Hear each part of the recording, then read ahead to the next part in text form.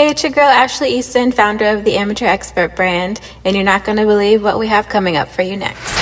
Ooh, tell me more. Woohoo! Hello, everybody. We are now filming episode 7 of the Amateur Expert Show, and today I'm interviewing my dear friend Serena, and I'm going to request to go live with her at... Hi. Hello. Hi. How are you? Good. How you doing, Ash? I'm good, thank you. Good. Wow, I can't believe I made it. I'm happy to have you today on the show. Yeah, I'm happy to be here. Thanks so much. Absolutely. So, Serena, my darling friend, I have known you since a long time, like elementary school-ish, but for sure high school. Yeah. And so let's get started. So why don't you introduce yourself to the folks and tell them who you are, and then sort of what you do for work and what that means, what that looks like. Okay. So I'm Serena Silva. I currently reside right outside of Boston, a town called Milton, Mass. And right now I am a clinical research monitor for Dana-Farber Cancer Institute. Okay. Yeah, so Dana-Farber is one of those pretty well-known cancer research institutes. They research all kinds of different parts of oncology, breast oncology, lung cancer, pediatric, Jimmy Fund. That's Dana-Farber. Oh. And as a research monitor, my responsibility is to monitor the clinical trials that they have going on at Dana-Farber. So I'm assigned to certain trials throughout all the different departments to make sure that the clinical trials that they do are in compliance to like federal regulations and our like local regulations, what's called the IRB, our like review board, to make sure basically that people that decide to go on these trials are properly consented. They know what they're getting into. They know that they could choose not to go on the trial, like to leave, withdraw consent, make sure that the data that is collected is correct, that we have integrity with our research. Maybe I should back up, because the reason that they have the clinical trials is because, say for instance, somebody is diagnosed with breast cancer, and they get certain tests done, and they find out they have a specific kind of breast cancer, so they go on maybe a chemotherapy or hormone therapy. Might get surgery to remove the cancer if that's something that's feasible, and then they're monitored for some time. Okay, let's get some scans to see how you're doing. But unfortunately, a lot of people progress with breast cancer, and so they'll put them on a different regimen of therapy to get rid of the cancer, and then at a certain point, unfortunately, a lot of times the routine types of therapy, they exhaust it. Yes. So the thing at Dana-Farber is they have new therapies that are in the trial phase. So it's not necessarily it's not anything that is approved by the FDA to say, okay, this will cure you or this will help you. It's in the trial phase. They're still trying to figure out if it works or not. So for a lot of people who maybe have had metastatic cancer, so the cancer has spread from their breast to like their lungs or their brain, there are a lot of trials out there that those people are eligible for, and it could help. So so that's when I'm talking about the clinical trials monitor. That's basically what I do. I make sure that the data and the regulatory information is spot on, because we can get audited at any time by the FDA. And we just want to make sure that all our I's are dotted and T's are crossed. Yeah. So very nice. So when you were a child, when you were, a young girl, what did you think that you wanted to be when you grew up? When I was a really young girl, my father had diabetes pretty much all my life up until he passed away, and I wanted to research medicine to eradicate diabetes. That was my dream when I was a little girl. Yeah. I never knew that. Yeah. I wanted to research medicine. And but then as I got a little older, I became a little less interested in that and kind of interested in dental medicine. Okay. Becoming a dentist, I had to get a few cavities taken care of, and I remember going into the jazz playing and relaxing, and the dentist, he took such good care of me, and I was like, I could see myself doing this. So yeah, things kind of changed, and then when I went to college, that's where I wanted to study. We left off with you saying that you thought that you might be interested in being a dentist because of the smooth jazz and how they took care of you there. Right, and I could totally see myself doing that. I consider myself pretty measured, calm person. Could probably make somebody feel comfortable if they're uncomfortable going to the dentist.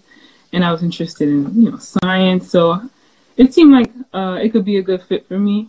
So yeah, when I went into college, that would in a way was part of my end goal, my plan. Okay. Yeah. And so what was your idea of success when you were thinking along the lines of becoming a dentist? Well, I thought success was just me getting it done, being a dentist, having a practice, either in Connecticut, and also I wanted to be a dentist over back in Cape Verde. I saw myself having a nice practice there to help out, because as I got older and I started learning more about healthcare in Cape Verde, and how in some of the more remote islands they don't have a dentist on demand. Some dentists come every month, and you gotta go get to see them, and then, they'll come from some foreign country, right. or they'd have to travel far to the capital. Sometimes people, depending on where they are in Cape Verde, and not everybody had money for that. So in my mind, my idea of success was being helpful in that way. My idea of success was whatever I did, being helpful as a dentist. That was my idea. Yeah. So you went throughout college, go Huskies, on the plan of becoming a dentist. Mm-hmm. So was there a dentistry program, or were you bio, or what did that look like? That looked like after I graduated from Laurelton Hall. Woohoo, Laurelton ladies! Yeah. The guidance counselor there told me to apply as an English major, because I scored very, very well in the English portion, or the essay portion of the SAT. Okay. She didn't feel like my science background was that strong. Okay. So she was like, going as English. I used to write poetry. Yeah, you were. Snaps. Yeah, I was really into it. So right. So at Laurelton, they really pushed me with the English thing, but I knew I didn't want to be a professional writer or anything like that. So when I got into UConn, I was like, I'm just gonna switch to biology, and then and then I was introduced to Dr. Washington and Dr. Agason, who were faculty of the molecular and cell biology department. Dr. Agason, I believe, more so microbiology. I could be wrong, but and they had a summer research program that I participated in the summer after freshman year, and I was able to get experience doing like molecular cell and bio research and see what it was like being in the lab, and that really appealed to me. So it was like a really great experience, and I decided instead of majoring in biology to do molecular and cell biology. So I continued with that all throughout my time there, but with the idea of eventually applying to dental schools. But and I think you remember because I like crashed at your place. I think freshman year, the summertime when I was doing the research program. That's what I was. I remember that. Yeah, you remember. We used to play poker and it was fun. So it was fun. yeah. So I don't know, Ash. Things just changed. I learned a lot about myself and the way I tackle goals and the way that I handle stressful, tragic, hardships, like those kind of situations. Because sophomore year, as I know you remember, my father passed away. I gotta say that just really threw me off kilter. I didn't.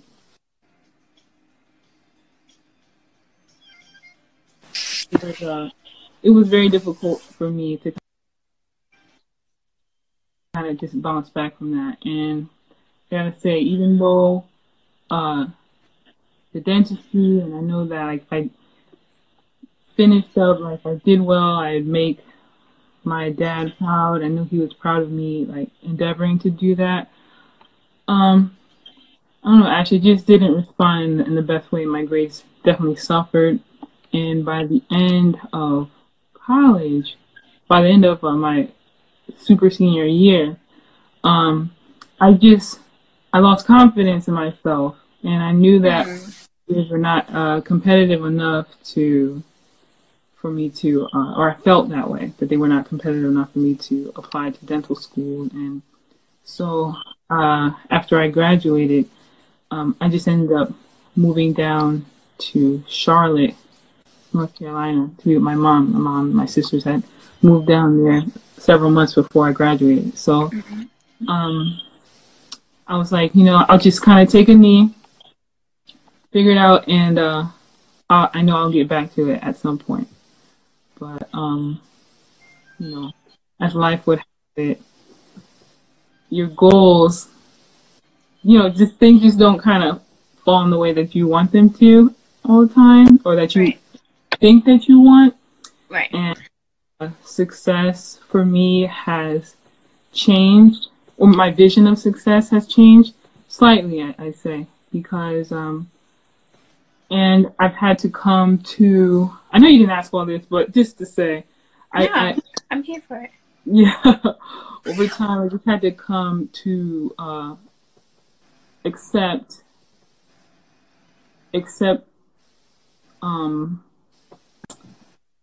that it's okay, It is. and that and that I can contribute to society in a way that is beneficial to others, but also rewarding to myself. And it doesn't have to look like being a doctor or being a dentist or for sure one thing, because I'm very happy with what I do now.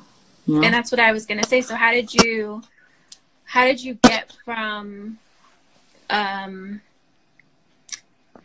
how did you gain your confidence back? Because you were like you said, you weren't sure where you were gonna go. So how did you find this place of where you're happy? Well, I'd say that a lot of it had to do with um, me just kind of like putting myself out there and just seeing what stuck. And a lot of it's just very serendipitous, you know, that played a lot. Have it. Yeah, right. And it's cool. So after I went down to Charlotte, I started working in a pathology lab. At the time, it's called Presbyterian Hospital. Now it was owned by Novant Health. It's this big health corporation down south. And so I was working there for a little over 2.5 years, I think. And then that was nice. I learned a lot about pathology and atomic pathology.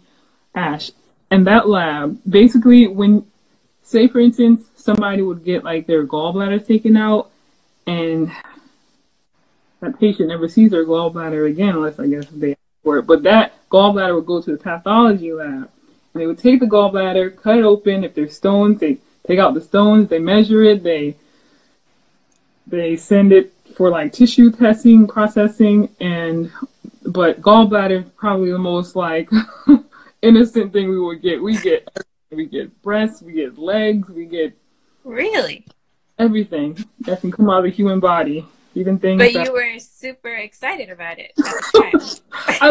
I learned a lot about what can come out of our bodies. But also learned a lot about histology and tissue, and the things that I learned in school about like cells and tissue. I was able to see kind of like in a practical way instead of learning about theory. Okay, wow, this is what it looks like under the microscope when, you know, somebody has herpes or you know, cancer or whatever. So that was very, very, very rewarding. At some point though, I would say I topped out of what I was going to learn in that particular position. Mm-hmm. So I ended up leaving there and going to Cape Verde to work in a laboratory in one of the medical centers there. Which is cool because you wanted to go back as a dentist, but you still went back and you were able to fulfill, you know, not that same dream and or goal, but a portion of it. Absolutely. I was able to kind of contribute in another way because at the health center in the island of Mayu, where my grandfather's family is from, well, a portion of his family is from there. We did health fairs. We did HIV/AIDS screening for the population there. Wow. Like a career fairs for like the young students that are interested in medicine, and you know, there a lot of it was like, okay, you complete your high school course here, and all these programs overseas where you want to go if you want to go like be a doctor and everything. It was pretty interesting. The pipeline for over there. So, but it was great. I learned a lot about the culture, where my family's from, and that was very rewarding. Some of the like one of the best times of my life. You know? That's amazing, and I'm sure that helped you gain some, if not all, of your confidence back. Right, and kind of helped me from I would say so, Ashley, yeah, because I was a little disillusioned and kind of, you know, feeling like, man, all that time and money at UConn, and I'm not doing what I thought I could have done. Like, I made bad decisions, you know. But you really can't beat yourself up over that kind of stuff, I have to say, because, you know, everything happens for a reason, and you learn from all your past decisions if you want to, you know. Right. It's something I've learned so far is not to be afraid to fail, and that was the thing that was like holding me back for such a long time. Just being afraid to try because you thought you were gonna fail. That is so paralyzing, and it is.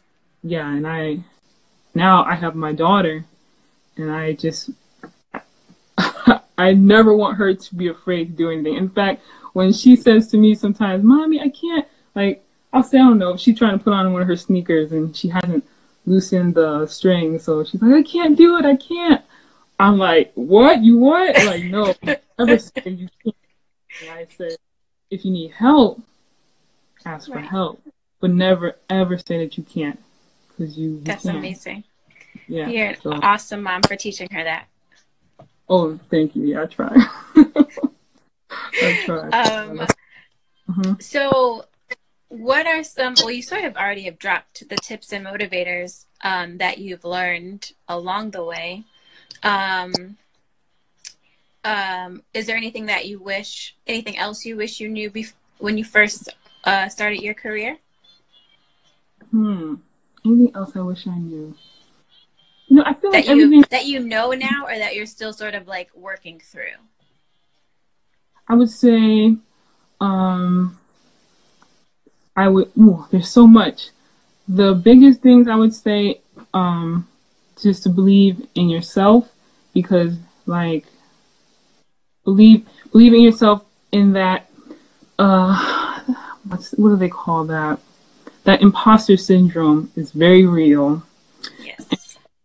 In a way, kind of how I said before about being afraid to do something, being afraid, it could really paralyze you. The imposter syndrome is kind of insidious in that way too. In like right now, I'm working up in Boston, and it's a certain demographic up here that I can kind of feel sometimes a little isolated, alone. But I let my work speak for me, and Absolutely. yeah, and I've learned to what I know that I deserve.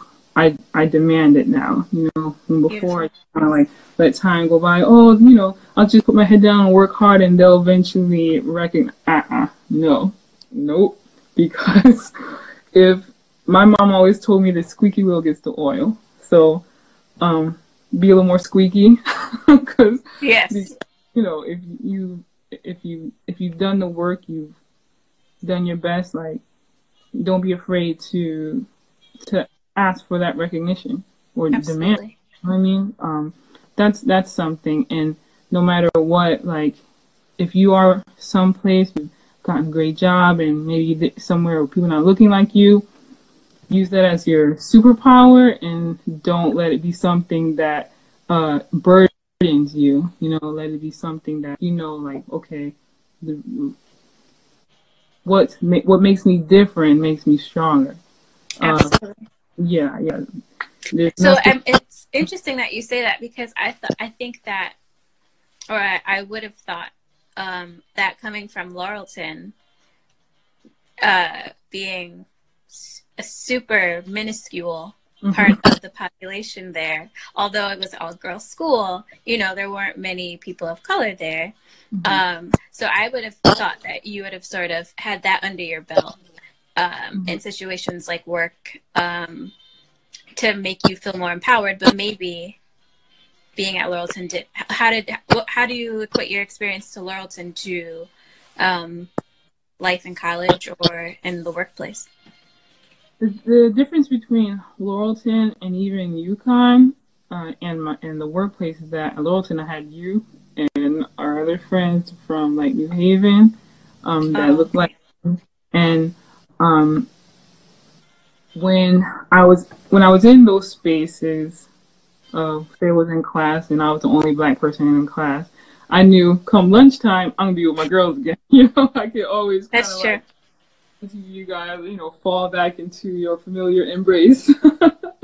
While Yes. at work, not only is it that I'm away from a lot of people that look like me, I'm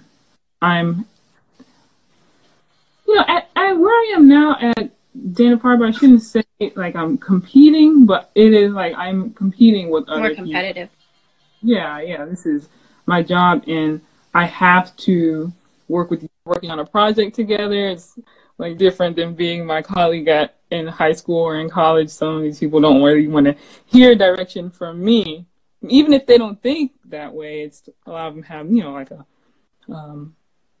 what do they call that, like a internal bias that they Oh might yeah. not even be aware of. So it's navigating that. But I mean, overall, I'm not like miserable or anything. I've through life just getting grown, you just learn how to learn how to maneuver the politics without completely like playing the game, so to speak.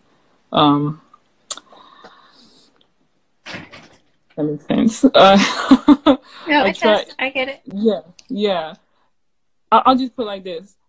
For instance, today, it just so happened today I was going through doing a review, and I noticed that a patient of color, it might be that a patient of color had a different experience with getting their data collected than the other patients that were not of color. I'm not saying that that is the case, but for me, as a Black woman, Your perspective is different. Well. My perspective is different. So I am there and I'm going to ask those questions like, hey, did you guys check this patient just like you check all the other patients? You know, I'm just going to put it out there. I'm not saying you know, one way or the other, but let's make sure that everybody's getting their data collected in a consistent and fair manner, you know, because it's going in the report. Okay. So, yeah. So, yeah. I think the good thing about that too, just for your company and something that maybe can make you feel empowered, is that you do have a different perspective that no one else has, or not many people have who are in your job. So you bring something totally different that they can never see or feel. So sort of keep that in your pocket when you're feeling like these people suck. Yeah, absolutely. And you know, sometimes it's kind of like, oh man, why does the burden always have to fall on us to correct people or educate? But hey, it is what it is. Somebody has to do it. Agreed. Yeah. Agreed. So I think you've answered the majority of my questions. This has been a great conversation. What does success look like to you now?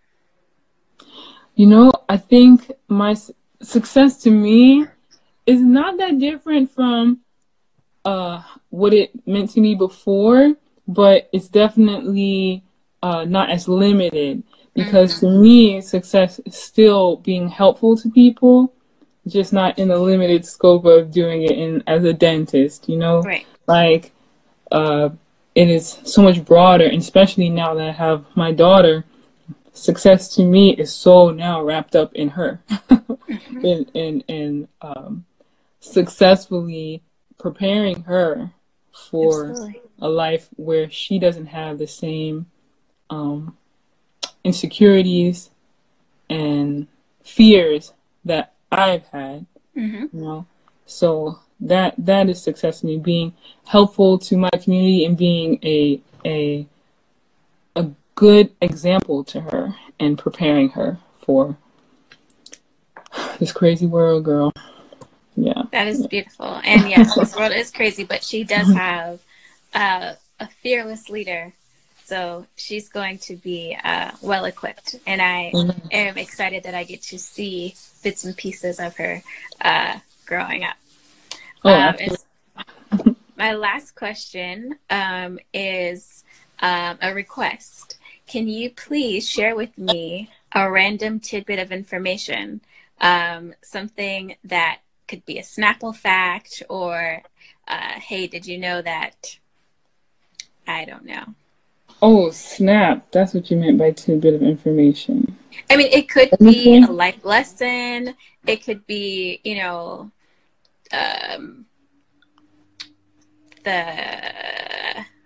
So I read a Snapple fact yesterday that said that Four Corners, Arizona is the only place that in the United States where you can stand in one spot but be in 4 different states. Oh, okay. Right? So just random. Like, why do you know that? I don't know, but now you know that. But now I know. Can you share something with me sort of in the same breath? Oh, okay. Sure. Did you know, I just actually heard this the other day when the kids had Disney Channel on, that a avocado is part of the berry family. And so is banana. Yeah. I didn't know that. Well, you know. I did know that, but that's okay. That's a fact that the viewers may not have known. So it will be good. Bananas are crazy. And strawberries are not. They're not? Oh, no. I'm sorry to be the person to break it to you. That's okay. They're good though, so. They are good. Well, again, I want to thank you for being on. You were very vulnerable and shared a lot of your story with us, as well as some awesome and fabulous information. And I think that as you continue your journey of helping people, that through this interview, you have helped people. And that's my quest in doing this. So thank you for being a part of this. And I'll talk to you soon. Thank you, Ash. Thank you so much for doing this, and you keep it up, because this is very helpful. For one thing, it's cathartic to me, and I'm sure the people that you've interviewed. And yeah, absolutely, people need to hear that success is not just like one way. You zigzag and you loop-de-loop, and that's okay. It's okay. For sure. So, amen. Yeah. God bless you, sis. You as well. Talk to you soon. Love you. All right. Love you too. Bye-bye. Bye.